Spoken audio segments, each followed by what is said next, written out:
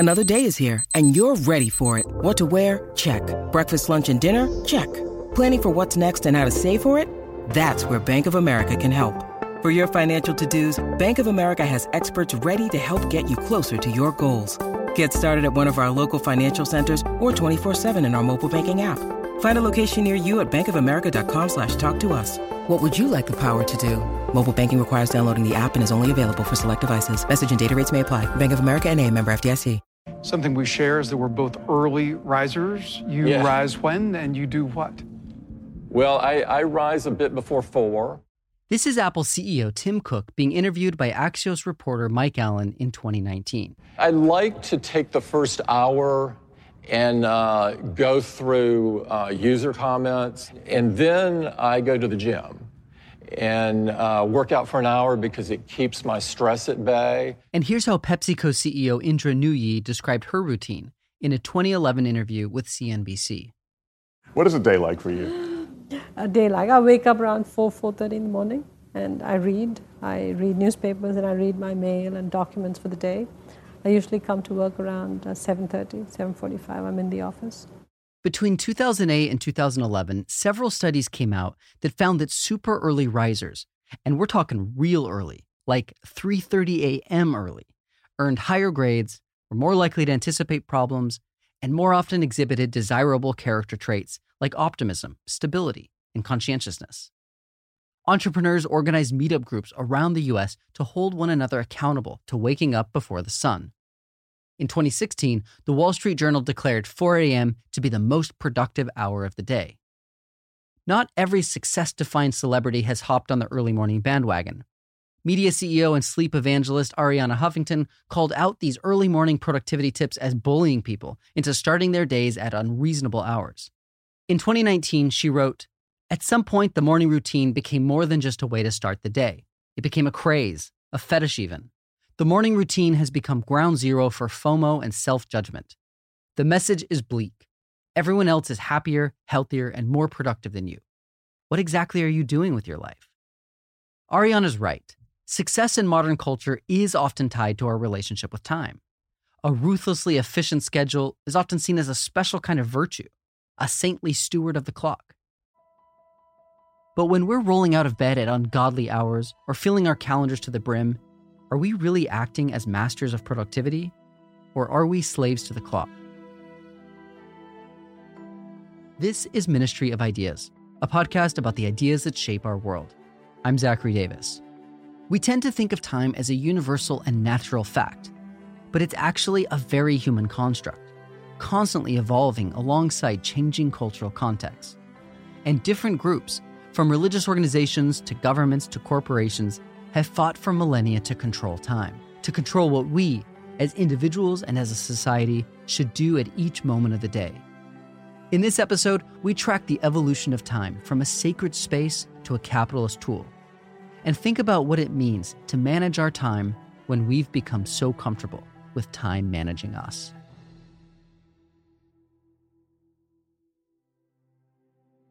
Humans first related to time by noticing changes in themselves and their surroundings. The sun rose and fell. The moon waxed and waned. Seasons came and went. Bodies aged and died. Early communities associated time with the sacred and cosmological. They used natural time signifiers, such as sunrise and sundown, to mark the beginning of rituals and ceremonies. The first technology to try to organize and measure time was the sundial. It first emerged among the ancient Egyptians and Babylonians. At first, the sundial was just a stick in the ground that cast a shadow. The position and length of the shadow would tell you very roughly what time it was. Eventually, the sundial became more accurate and portable and spread across the ancient world. Its rapid spread didn't go completely unresisted. The comic poet Plautus complained in 195 BC, "The gods confound the man who first found out how to distinguish hours. Confound him, too, who in this town set up a sundial to cut and hack my days so wretchedly into small portions. When I was a boy, my belly was my sundial, one more sure, truer, and exact than any of them. Nowadays, I can't eat, or even sit down unless the sundial says so." Sundials weren't just used to mark meal times. They were also used to establish sacred time. times for prayer, times for worship, times for sacred ritual outside of common tasks. In the 8th century AD, Muslim caliphates began using sundials to regulate salat, or the 5 required daily prayers. Muslim scientists updated sundial designs with lines to indicate times for individual prayer. On some Muslim sundials, in fact, these are the only lines shown. Other faith traditions appointed sacred times that fell outside of sunlit hours. For example, in 834 AD, the Catholic priest Saint Jerome wrote a letter to his followers about their religious obligations to pray 5 to 6 times a day, at specified times as early as 2 a.m. These stringent prayer schedules instructed Christians to wake up in the middle of the night and then again early in the morning before sunrise. If you recall the children's nursery song Frère Jacques, it tells the story of a Catholic friar who overslept his matins, the midnight or very early prayers for which devout Christians were expected to wake. Frère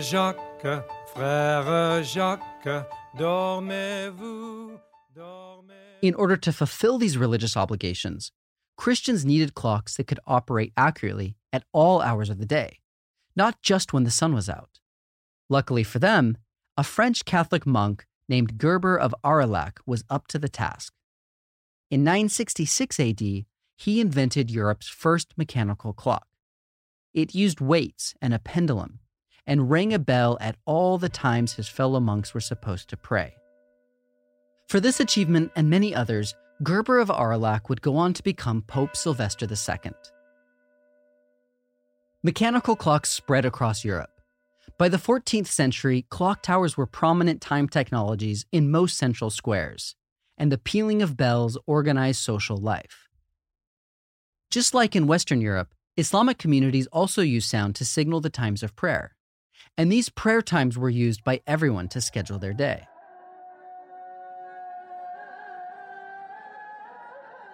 Ahmed Ragab, a professor of science and technology studies at Williams College, explains how sacred time structured social life more broadly. These cities were very much multi-religious, so there were a lot of people who were not Muslim, but the existence of this call to the prayer coming at particular times from the major mosque in the city sort of created clear markers for how people deal with their time. So someone could say, I'll meet you after the noon call to prayer. It doesn't mean that I will go to the prayer. It doesn't mean necessarily that I'm Muslim, but it means that we will all understand that there is noon prayer and we will hear it, and therefore we can manage our time based on that. Sacred time markers changed the way that people experienced time, as well as how they structured it. Calls to prayer blocked off different groupings of time: before prayer, after prayer, during prayer. Sacred time reinforced the concept of scheduling, of planning and coordinating tasks inside and outside of designated hours. For believers, life was a gift from God, which meant that time itself was a gift. But that gift of time came with responsibilities. You had to use your time well, to use time for worship, and to use time for good works. After the invention and adoption of sacred timekeeping devices, religious leaders increasingly pressured citizens to use their time efficiently. That careful time management was a religious virtue. So one of the more famous and very prophetic traditions, or maybe proverbs that were very commonly cited in the medieval Islamic period, is that there are two blessings that people are oblivious of: free time and health. Within the same context, we see another layer whereby the idea of being busy is actually something that is very much prized. Productivity as a religious responsibility echoed across traditions. In a commentary on rabbinical scholarship, the great medieval Jewish philosopher Maimonides said, "It is a fundamental principle of Judaism that a person should occupy himself in this world with one of two things, either with Torah, to perfect his soul with its wisdom, or with an occupation which contributes to the general welfare of society, such as a trade or business."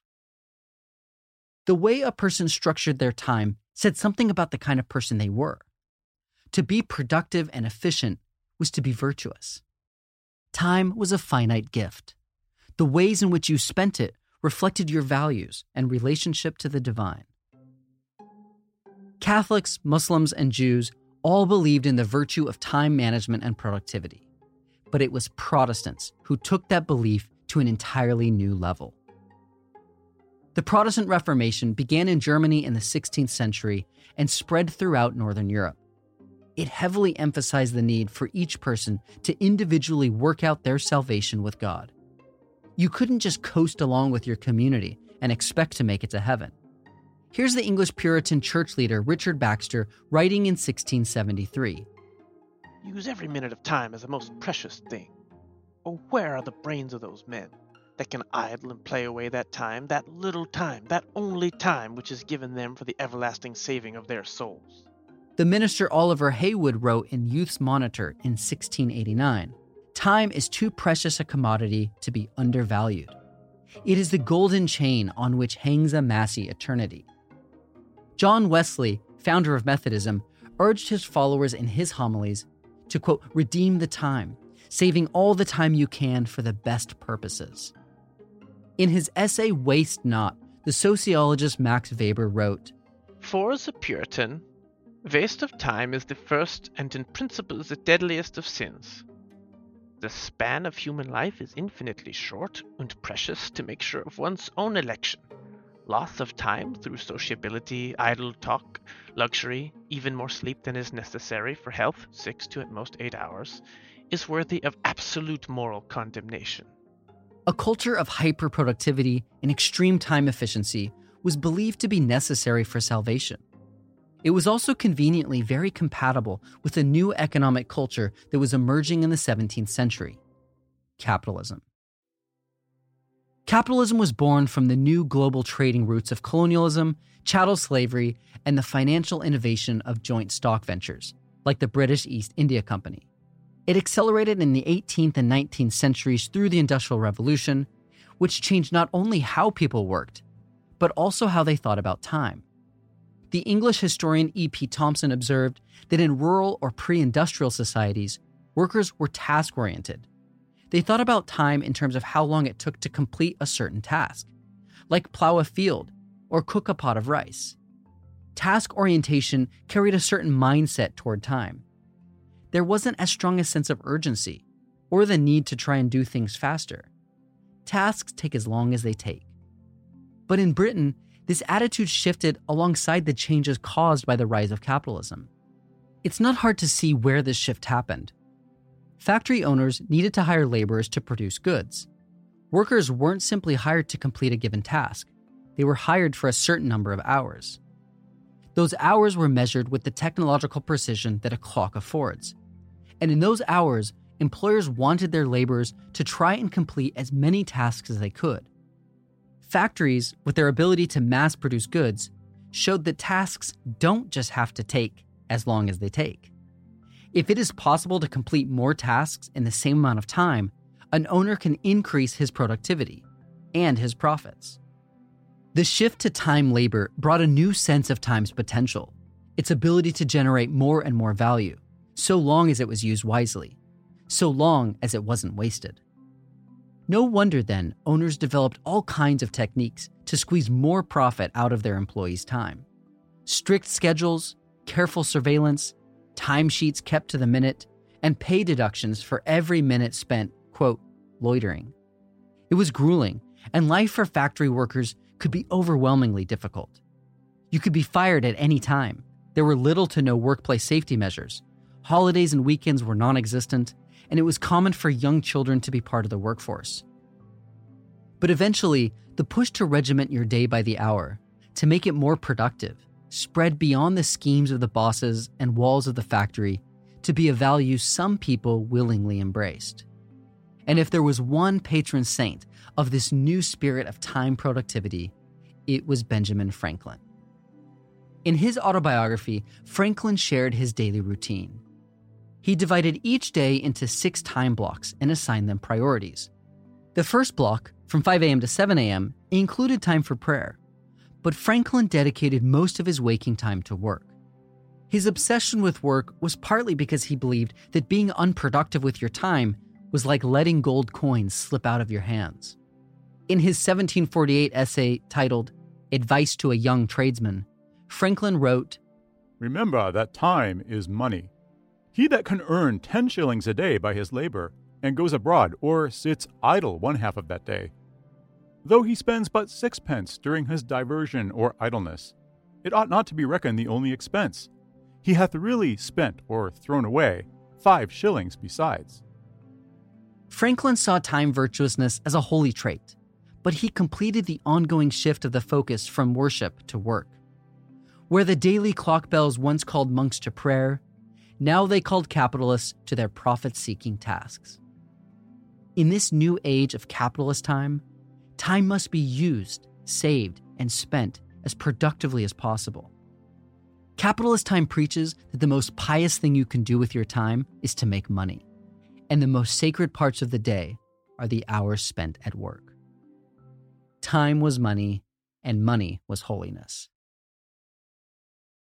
These attitudes of capitalist time underlay the transformation of the settler colonial American economy from a primarily agrarian one in the 18th century to a modern industrialized economy by the end of the 19th century.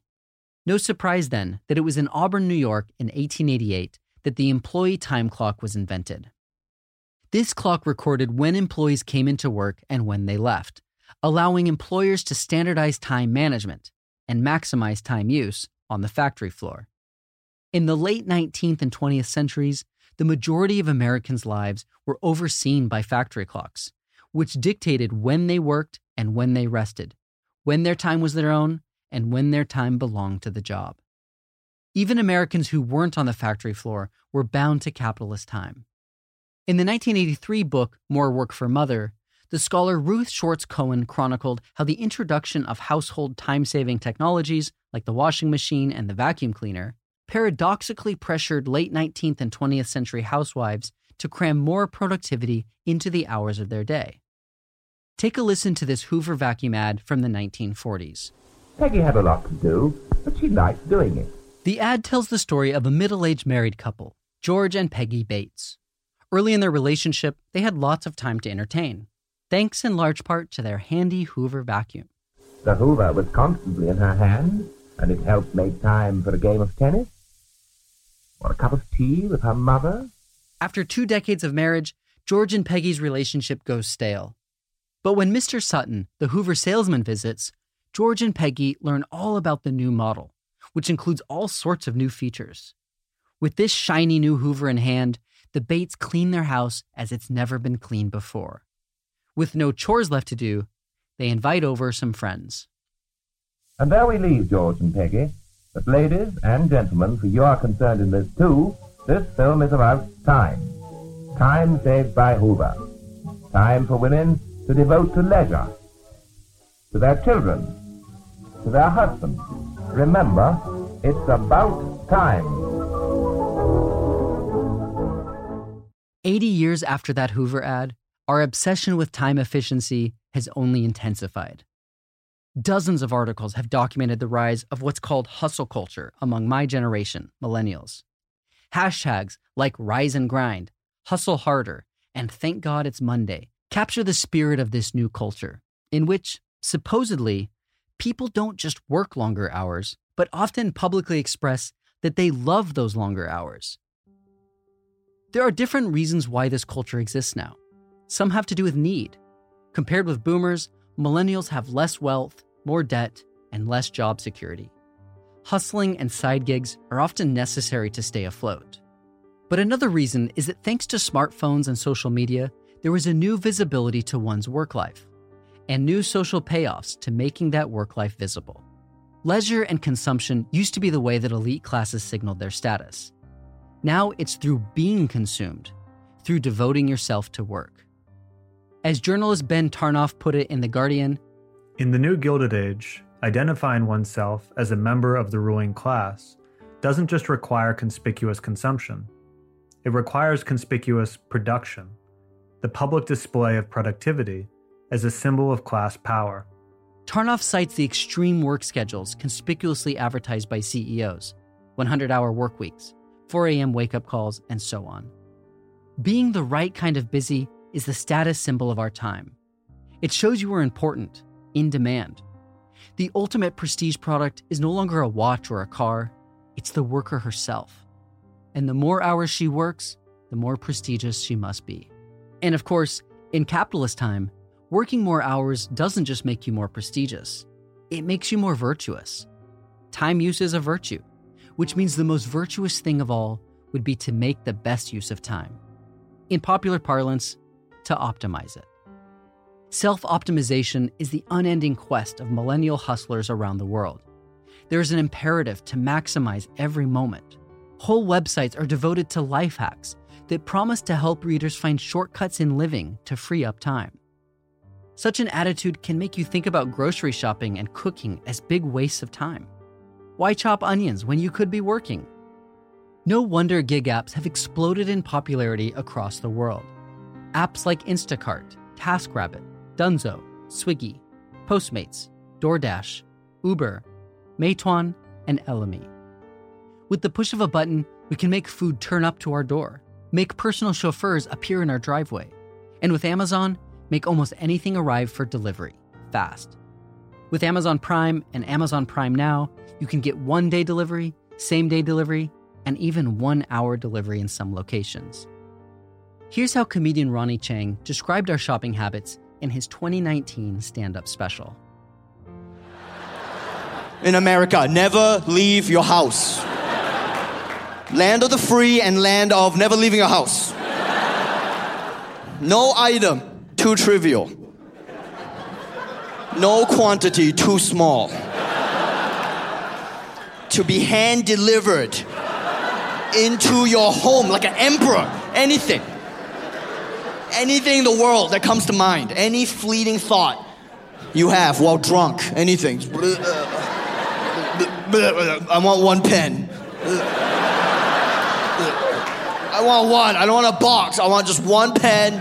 I want it in a box with some plastic. Throw some napkins in there.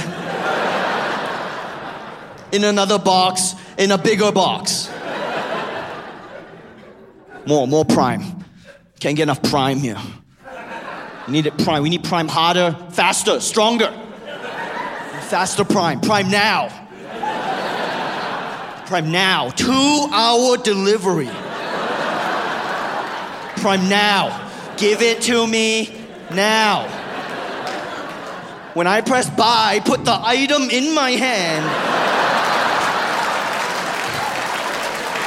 Now. Our digital apps make us feel as though we're almost magically controlling time and space to make goods and services appear when and where we need them. But in reality, we save our time by taking it from others.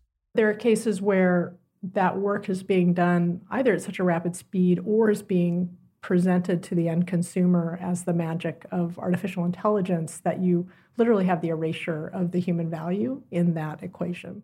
This is Mary Gray, a senior researcher at Microsoft and a faculty member at Indiana University.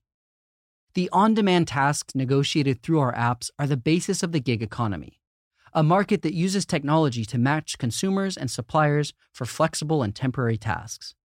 Our digital apps require a huge on-demand labor pool. These are gig laborers who deliver our groceries in seamless orders, drive our Ubers and Lyfts, and pack our Amazon shipments. And the faster we want our tasks completed, the harder we make their jobs. Several former Amazon warehouse workers described their work conditions in the 2020 Frontline documentary, Amazon Empire. You have security cameras right behind you at all times that are looking at you 24/7. And if you don't meet standards or the rates, you're out the door, you're just disposable. Every worker has a scanner at all times that basically track exactly where you're at. And they have a little blue line at the bottom of the screen, and it has like how many seconds that you have to have it done by the time it hits 0. And it puts you into panic mode. And pretty much you can't talk to people. You can't be in the same aisle as them. You just constantly have to sit there scanning like a robot all day long. We're not treated as human beings. We're not even treated as robots. We're treated as part of the data stream. While the gig economy promises greater agency and flexibility to employees who can work at any time, low wages and high competition for commodified work often mean that gig economy employees end up working all of the time and in dangerous, time-strapped conditions. Time, marketed as a flexibility, ends up as the ultimate manager. Gig workers are so badly in need of hours that they don't stop working, even during dangerous conditions like the pandemic. Paul Kelso interviewed one of these gig workers in 2020 for Sky News. A man with a van is one of the engines of the gig economy. I make about 80 to 90 deliveries a day. But those behind the wheel, like Ed, often self-employed or on 0-hours contracts, can ill afford to stop work for coronavirus. I would self-isolate just, to do the right thing. But no, it worries me more not being able to earn a living because, we can carry on working and we may not catch the coronavirus. It's a gamble. But at the end of the day, we still have bills coming in every month. During the coronavirus lockdown, many news sites, like Forbes and the New York Times, responded to the new conditions by featuring articles on how to stay maximally productive during the pandemic. This is the end logic of hustle culture, that even in the face of a global health and economic crisis, the priority is on self-optimization. Perhaps now, when our vulnerability and interdependence have been made so clear, it's exactly the time to rethink what we are optimizing for. Instead of filling every crack of every day with something useful or productive, we could become more comfortable with doing nothing at all, with just experiencing the wonder and mystery of existence, to really just be grateful for life itself, especially after so many lives have been lost. Instead of self-optimization, we could optimize for others. When mapping out our daily and weekly schedules, we can plan for our plans to change. We can build in room to be interrupted, to make ourselves flexible and available for people who need us when they need us.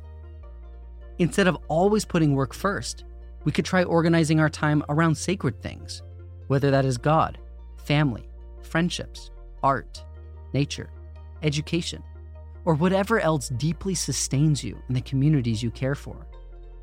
If it helps, you could even try imitating the medieval monks and set alarms for regular connection to the sacred, time for prayer or meditation or serving others. Maybe that means setting clearer and firmer boundaries around work times. Or maybe it means getting a different kind of job that gives you more control over your time, even if it means getting paid less. We may eventually start to feel that instead of constantly pushing against the boundaries of time, feeling that there's never enough, we in fact have abundant time, if we just learn to live differently. Because our time is, ultimately, our life. And when your own time comes to a close, what will matter to you most won't be the hours you spent hustling to get ahead, but the moments you preserved for beauty, transcendence, and love.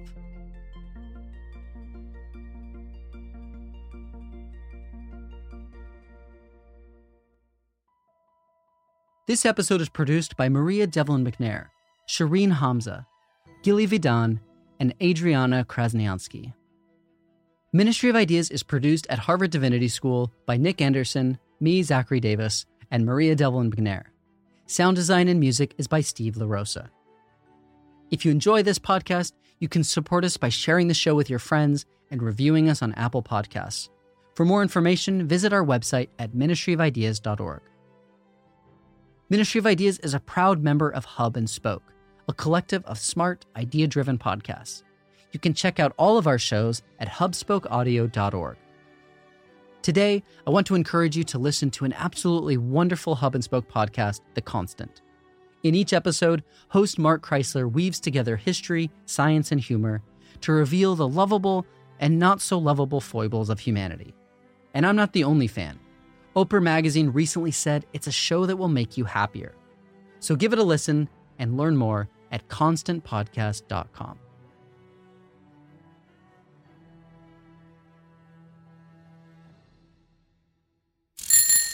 Hub and Spoke Audio Collective.